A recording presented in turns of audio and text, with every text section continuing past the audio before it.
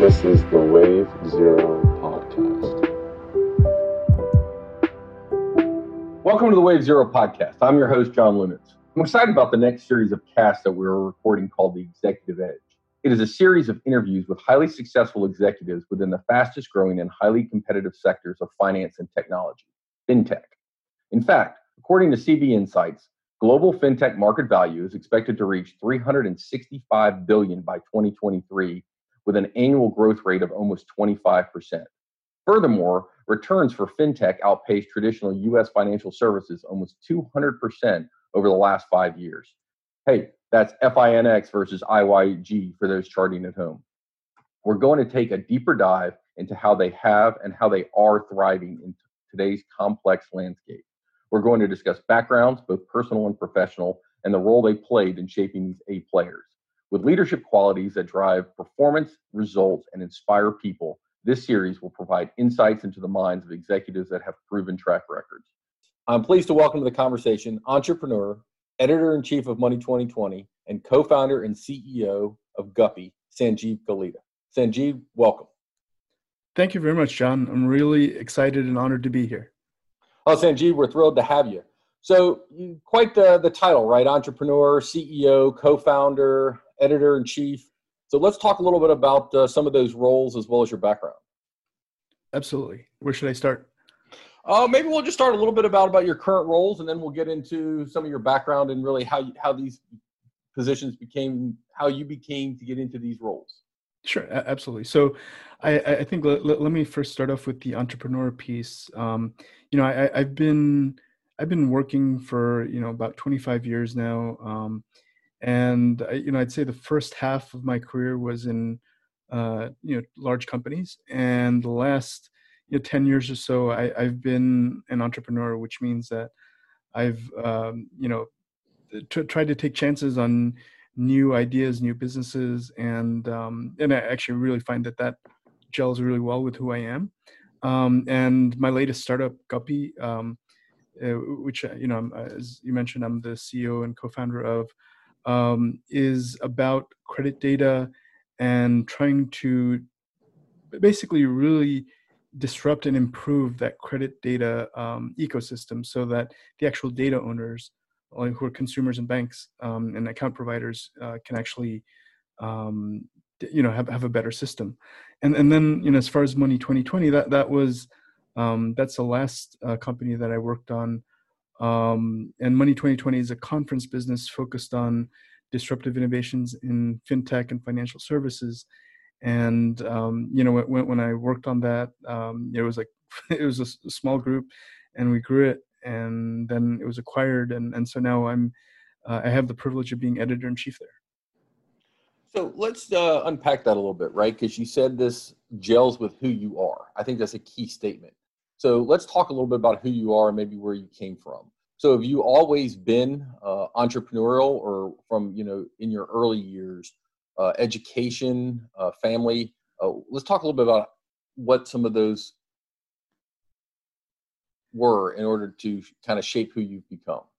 Yeah, so I wouldn't say that I was an entrepreneur necessarily from ever since I was little, but I describe myself as more of an inventor since I was little. I remember sitting on the couch with my parents when I was 4 or 5 years old, taking a piece of paper and drawing what a new car might look like, or even beyond that, I learned about rubber, and okay, what happens if you put rubber next to steel? Does that make the car safer? I would think about crazy things like that. And when my parents bought me gifts like toys, or I would get toys, I would take them apart and try to put them back together, and which I'm sure really frustrated my parents because they spent good money on the toy. Right. but that was just like who I was. I like to see how things worked. I like to take things apart and put them back together again. And now as an entrepreneur, I probably have a similar mentality of looking at financial services, taking it apart and figuring out how can it be better, and putting it back together again in a manner that I think might be better. So it's so I wouldn't like I said, I didn't necessarily think about business models and like sales and marketing when I was in elementary school. It was more about product and product development. Now, did you go to school from an educational standpoint for marketing, or based on taking these things apart and putting them back together? That sounds to me resonates some type of engineering or architectural. You're absolutely right. I was an engineer. I was an electrical engineer, and I was a chip designer. I started off out of college as a chip designer at Intel. I used to design flash memory chips, motherboard chipsets, graphics chips, and in fact, a lot of the computers that the listeners are using right now probably have logic that I've built in there. I actually designed a graphics test writing language over 25 years, about 22, 23 years ago that Intel was still using, and so I was a very, very technical person. And then I helped launch a new graphics chip business when I was at Intel. And I found myself asking, what are our customers saying about it? What are competitors doing? How's it being positioned? And to me, that was like a sign that perhaps I should go, apply my engineering with business and really get deeper into product development, product design. And then taking that engineering degree and this passion for what the customer is saying and how to apply it, where did that lead you? Yeah, no, when I was in business school, my initial plan was to become like a technical marketer. And when I was there, and I spoke to, I was the first year, I spoke to second years who were also trying to get in tech marketing or in tech marketing. And what they said was that if you go to consumer packaged goods marketing or something that's more traditional, you can learn that marketing craft and go back to technology and apply it. And so that's sort of what my thinking was. And so actually for my summer internship, I worked on Excedrin, the headache medicine. And that to me was an amazing learning because, you have like Excedrin, Tylenol, Motrin, which are sort of the branded names, but then you've got all these, their actual chemicals. And then you can see like how something that's essentially the same thing can be positioned in such different ways, that leads to things that might mean consumers believe it's more effective, or consumers believe that it's used for headaches, or consumers believe that it is a safer medicine. So I think that's sort of how I wound up in the place that I'm at right now. And that was why you did your internship while you were at school, and then you graduated with an MBA. And from there, you said you started to work for larger companies. You did in your intro. Yeah. So I actually post MBA, I wound up joining Citi in the credit cards business, and which is where obviously you and I met many years ago, and it was I was actually my thinking was, yeah, I want to be in New York City, I want to work in marketing, I want to work in organization that has global reach. And I didn't necessarily think about like credit cards or payments or financial services. And what I found was that once I joined, I was like, actually, this, you wind up thinking about, when do people use credit cards? How do they use it? And what for? And it just, you sort of get into the business and you're like, wow, this is actually quite fascinating.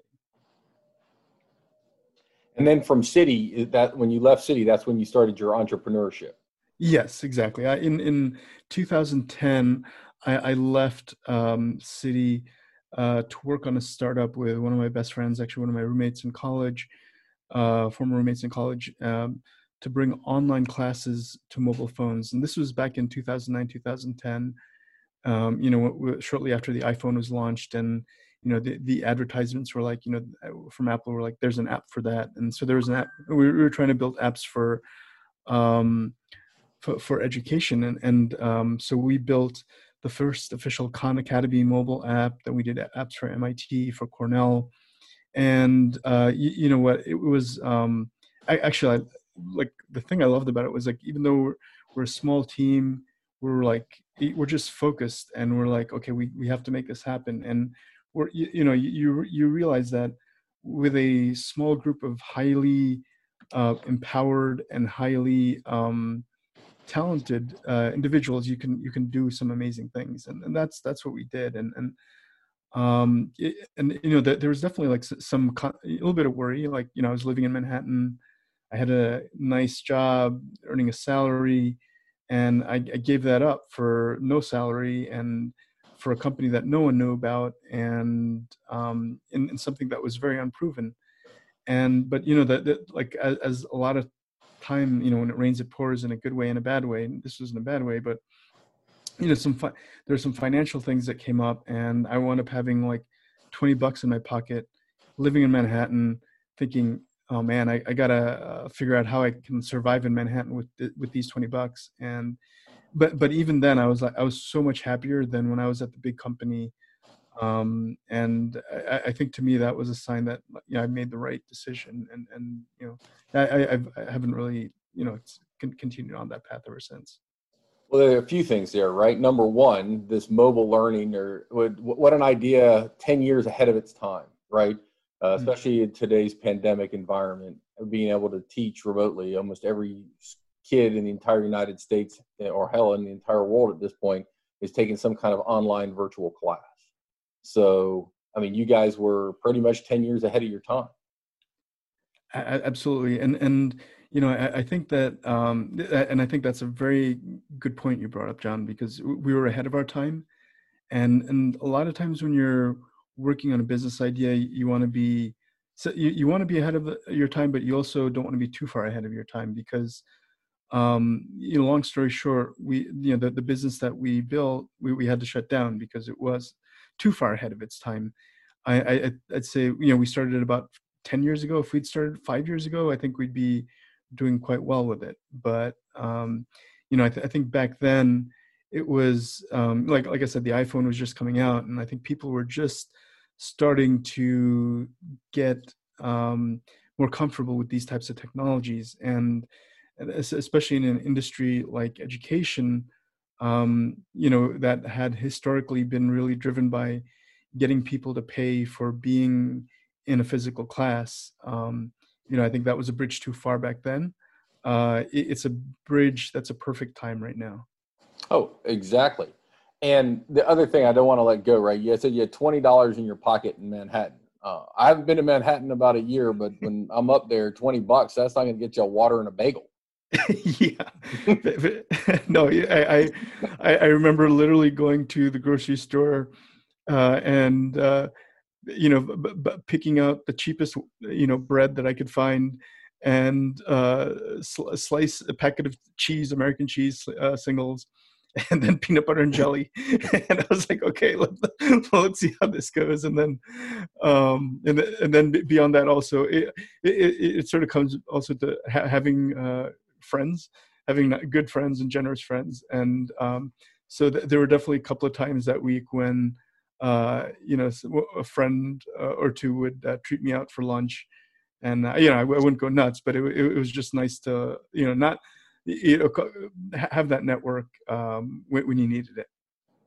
Right. So obviously you talked about you had to shut down the business. You had $20 in your pocket, but something must have gone right. So what happened after, right? You had to shut this down, and then you still got this entrepreneurial spirit. You mentioned this at the core of who you are. And then what happened? Yeah. So then I wound up joining another company called TX Via, which was a payment platform building technology company. And that's a mouthful. So let me just try to put it into easier language.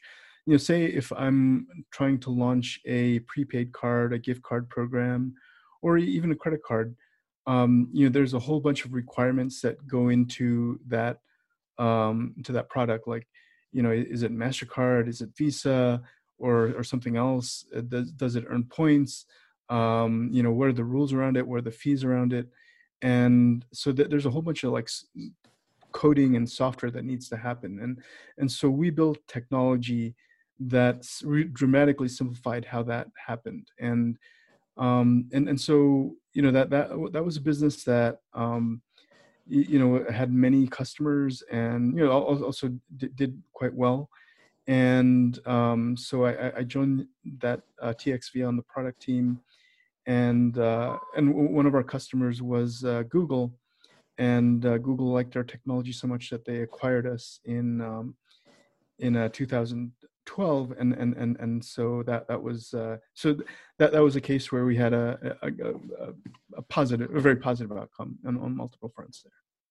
Right. So when they acquired you, right, so you sold that, and then from there, is that when you founded Guppy? Because it sounds like within this whole process of, I don't know how do you want to call it, but this evolution of Sanjib, right? You've really kind of found your passion. You noted early that this is really at the core of who you are, and this is what gelled with you. And then you've now got what, 3 companies under your belt with Guppy?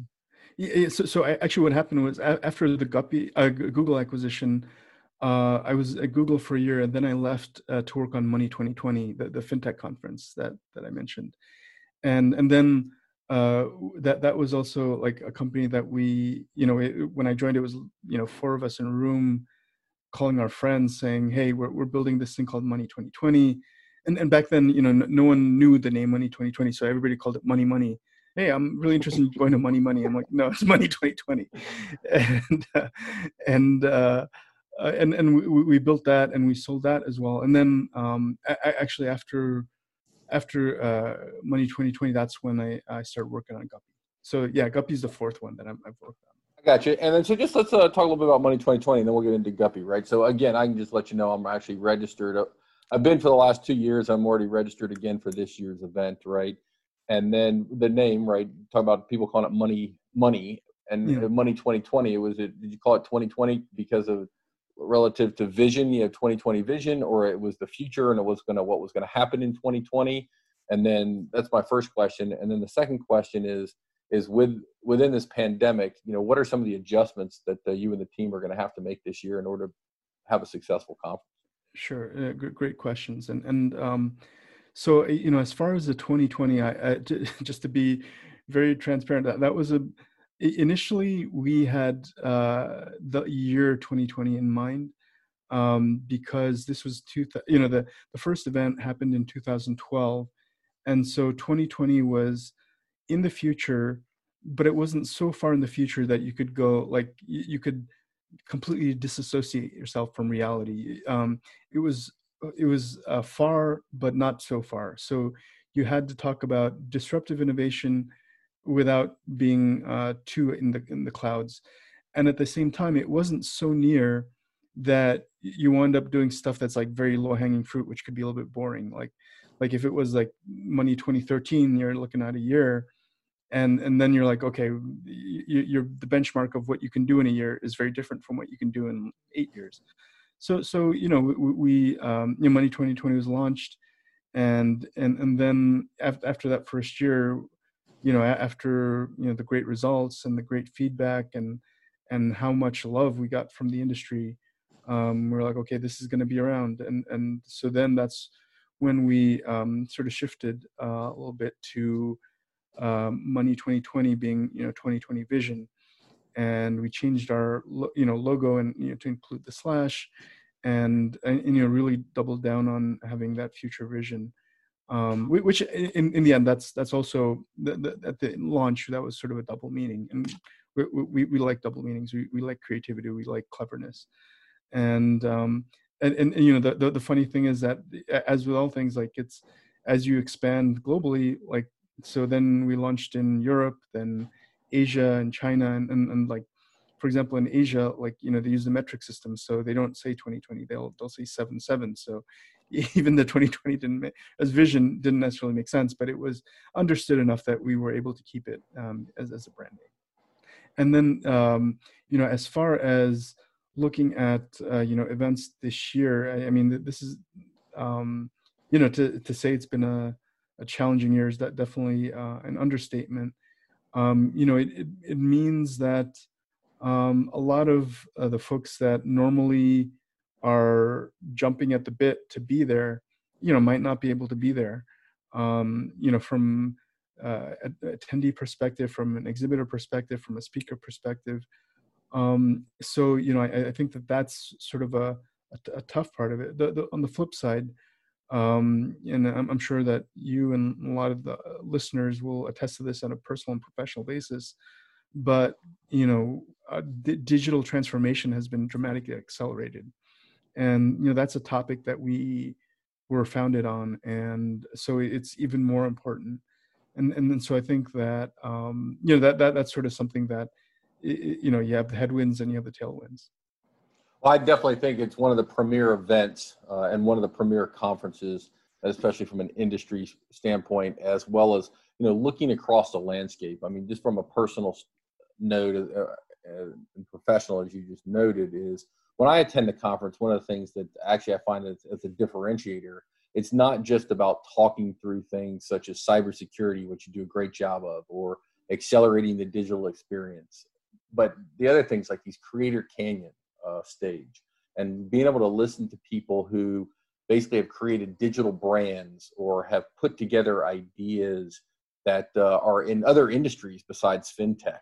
I've actually found that extremely helpful, as well as fascinating, because you can take the lessons from across, right, a multitude of industries, and then apply that creativity for what you're looking to build. So I always enjoy it.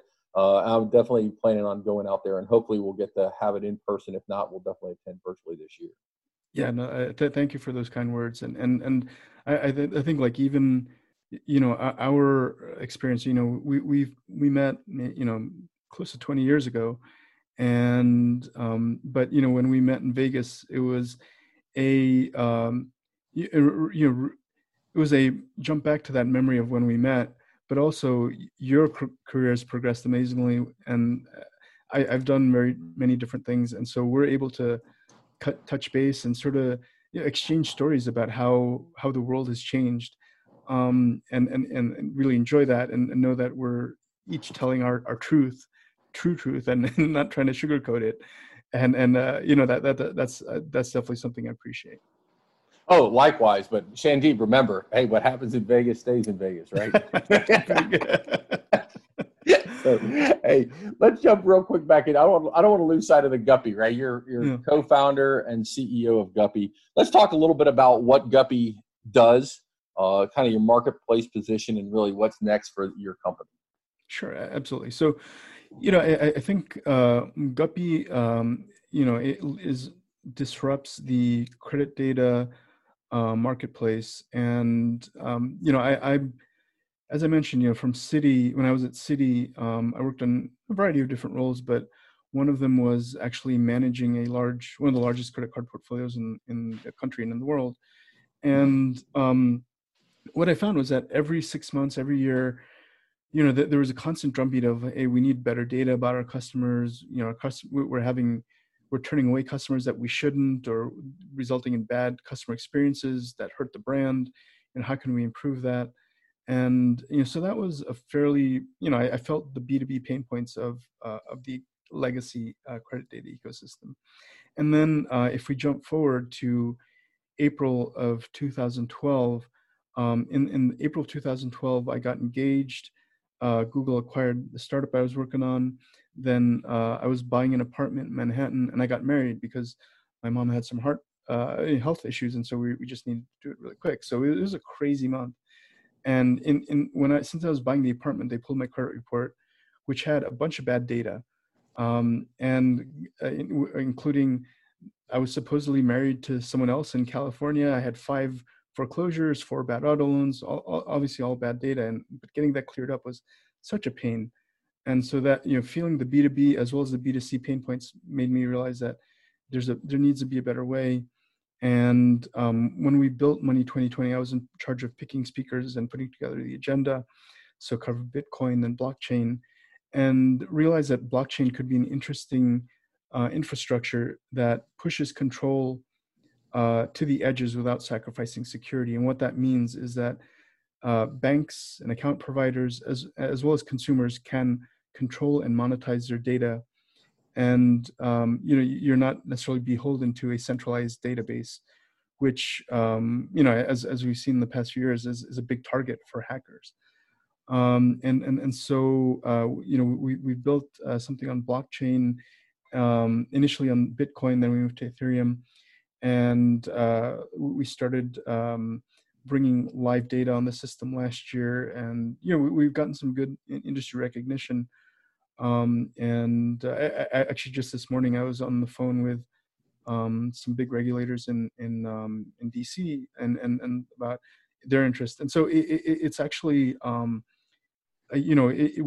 I've heard positive comments from consumers. I've heard positive comments from banks, from regulators, and globally as well. So I think this is there's a set of problems here that desperately need a solution, and we believe that Guppy will be the solution.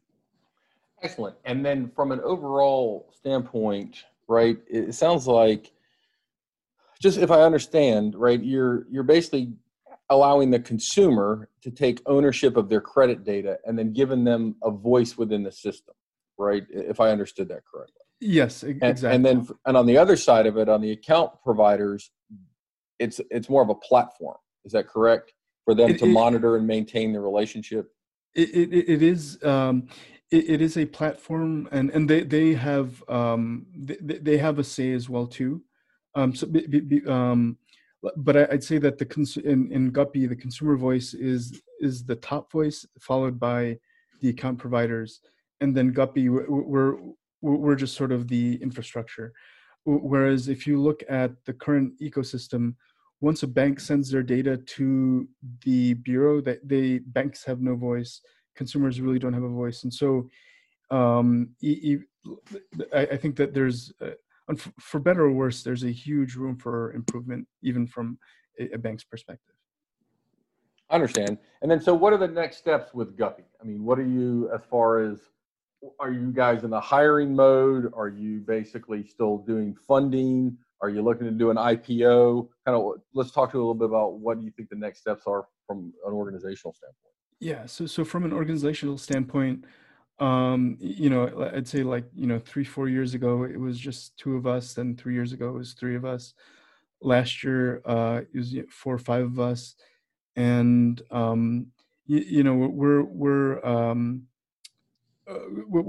still self-funded and, bootstrapping. And, I'd say within the next 6 months to a year, we want to raise some funding and then grow the team, and that will also coincide with getting live into market and at scale, and then hopefully making an impact, and we're live right now in terms of having live data, but it's still it's only. I've only made it. It's maybe it's on the order of hundreds, and not the thousands or millions that we hope to eventually aspire to. I see. And then now, with all this experience, right? Because you basically founded a few companies, you helped found, and now editor-in-chief of Money 2020. And I do remember, right, one of the segments, or I guess portions of the conference, is that there's young entrepreneurs, and hell, I don't know what their age is, but at least they're, from a standpoint of their company, these ideas are in their infancy, have, I think, 7 minutes to make a pitch, right?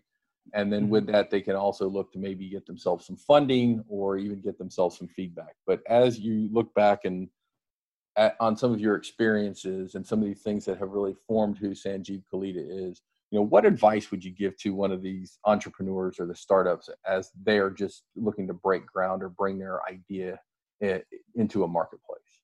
Yeah, no, that's a great question. And I think that one of the learnings, having done this several times now, is the appreciation for the life cycle of an idea and a business. And what that means is, as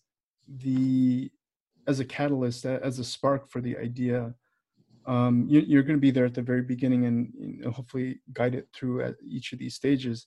And at the very beginning, most people don't understand what you're doing, and they think that you're crazy for doing it.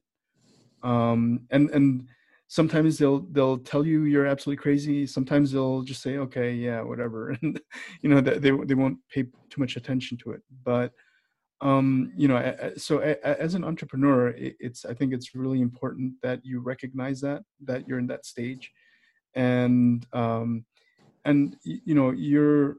you hopefully have a vision of where the market is going to go. And eventually the market comes around to that vision that you have. And then eventually people start seeing what you're doing and how it makes sense. And then you'll hopefully get more comments like, oh, wow, this is a great idea. Or, this is, but, and I think that's a good point, that to be really starting to think about scaling and so forth. And so I'd say, like, if you're at the Spark and you say something and people are like, oh yeah, that's a great idea right away, that just then do a little bit more homework and like think, okay, why hasn't someone done this before? Maybe the challenges are too high, but it's just sort of I think getting an appreciation for that. And just one more quick point that I think might be really important as a member of a startup team is that when you are working in a large company and you're part of a team, there's, if something pushes out for a week or a few days or a few hours, it's not going to mean the end of the business. Whereas a lot of times when you're looking at something that's really early stage, that they're even later stage, that all these decisions are so critical. And I know, John, since you've gone into more entrepreneurial types of companies too, you can appreciate that. But it's sort of like, when you say you're going to do it, you need to do it, and just being able to take that ownership upon yourself is very critical. And that's so, from the team perspective, make sure you have a team that fully appreciates that. Definitely ownership, accountability, sense of urgency, all Absolutely. key things. Yeah. Well, hey, Sanjib, it's been an absolute pleasure talking with you. And as you referenced, right, on this cast a couple of times, yes, you and I do definitely go way back and been able to, share our truths and some of the experiences. And, one of the things really just want to touch on, I'd be remiss if I didn't before we get out of here, is that, I think the first time we met each other, we were in this leadership program at Citi, and they had taken us up to West Point, stayed at the Thayer Hotel, first class operation all the way around. And it was very interesting because even though you were working in New York and I was working in Jacksonville, having some of those shared experiences really helped form, some of the bonds and some of the relationships through the years. And I also find that also very critical and very key to be able to, experience things with people. I absolutely agree. And I feel the same way. It's sort of, it just brings back some great memories of where I was mentally back then, and then like, even for example, when our bus broke down, we on the way to a winery for dinner, and then and sort of like the chaos that ensued, and being able to get past that, I just sort of made me think, like, a lot of times the best relationships are formed when you experience difficulties and are able to overcome them. And so you came up from Florida, I was in New York, so and it's sort of like that shared experience and that shared sense of overcoming that. I don't know. I feel like when we meet up, like, we can draw back upon that, and it sort of keeps us real, I think. Oh yeah, and just make no mistake, I'll never forget. Right, so they've got us in the woods on orienteering. It was about teamwork, about leadership, having a contingency plan, and just for the sake of those listening, right, the bus breaks down, and it's this bus. It's I don't know, called Shamrock Tours or something. And the driver had a red beard and had a green hat on, was dressed like a leprechaun. And we broke down, and we had no contingency plan. and even, you talk about the chaos ensuing, people even that were in the team, they actually thought it was part of the exercise, and they were looking to try to fix the bus. And this guy, I just remember the bus driver looking over, he's like, yeah, well, maybe a tow truck and a mechanic. But he's like, I'm like, you guys ain't going to fix this bus. So, but we should probably try to get that group back together, like a reunion of that leadership class of, man, what was that, 2001 at this point? 2001, yeah. Yeah, no, so, that's a great idea.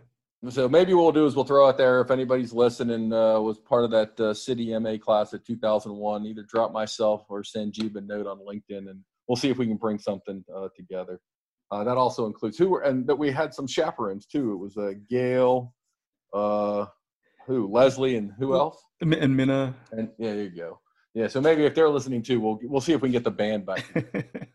Hey, Sanjib, absolute pleasure to have you on the program. Really appreciate your insights and sharing your experiences, especially from your childhood into your formative years and your education, and then really how that, again, gelled and that kind of found who the essence of who you are, and give us a kind of a little peek inside your mind. So I do appreciate that.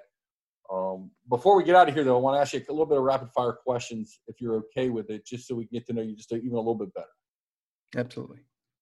All right. So what's your favorite ice cream? Pistachio. Oh, that's a nice one. What are you reading right now? I've started reading autobiography of Benjamin Franklin by Walter Isaacson. Okay. And the next place you'd like to travel?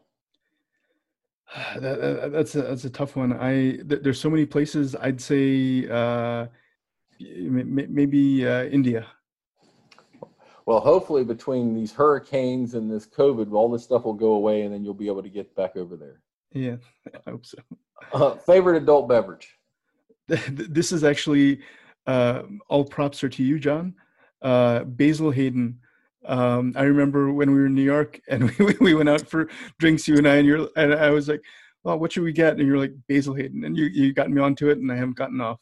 Oh, yeah. No, it's a good one. I like that. And your least favorite business cliche? My least favorite is it is what it is. I hate that. No, it's good, right? It talks about, your entrepreneurial spirit, or your like, hey, building a better car. It is and doesn't have to be what it has to be. Exactly. You're going to make it a lot better. Exactly. Hey, man, absolute pleasure catching up. Really do appreciate the time. Thanks again for being on the Wave Zero podcast. Thank you very much, John. I truly appreciate it, and looking forward to meeting in person soon. Definitely. Money 2020 in Vegas. Thanks.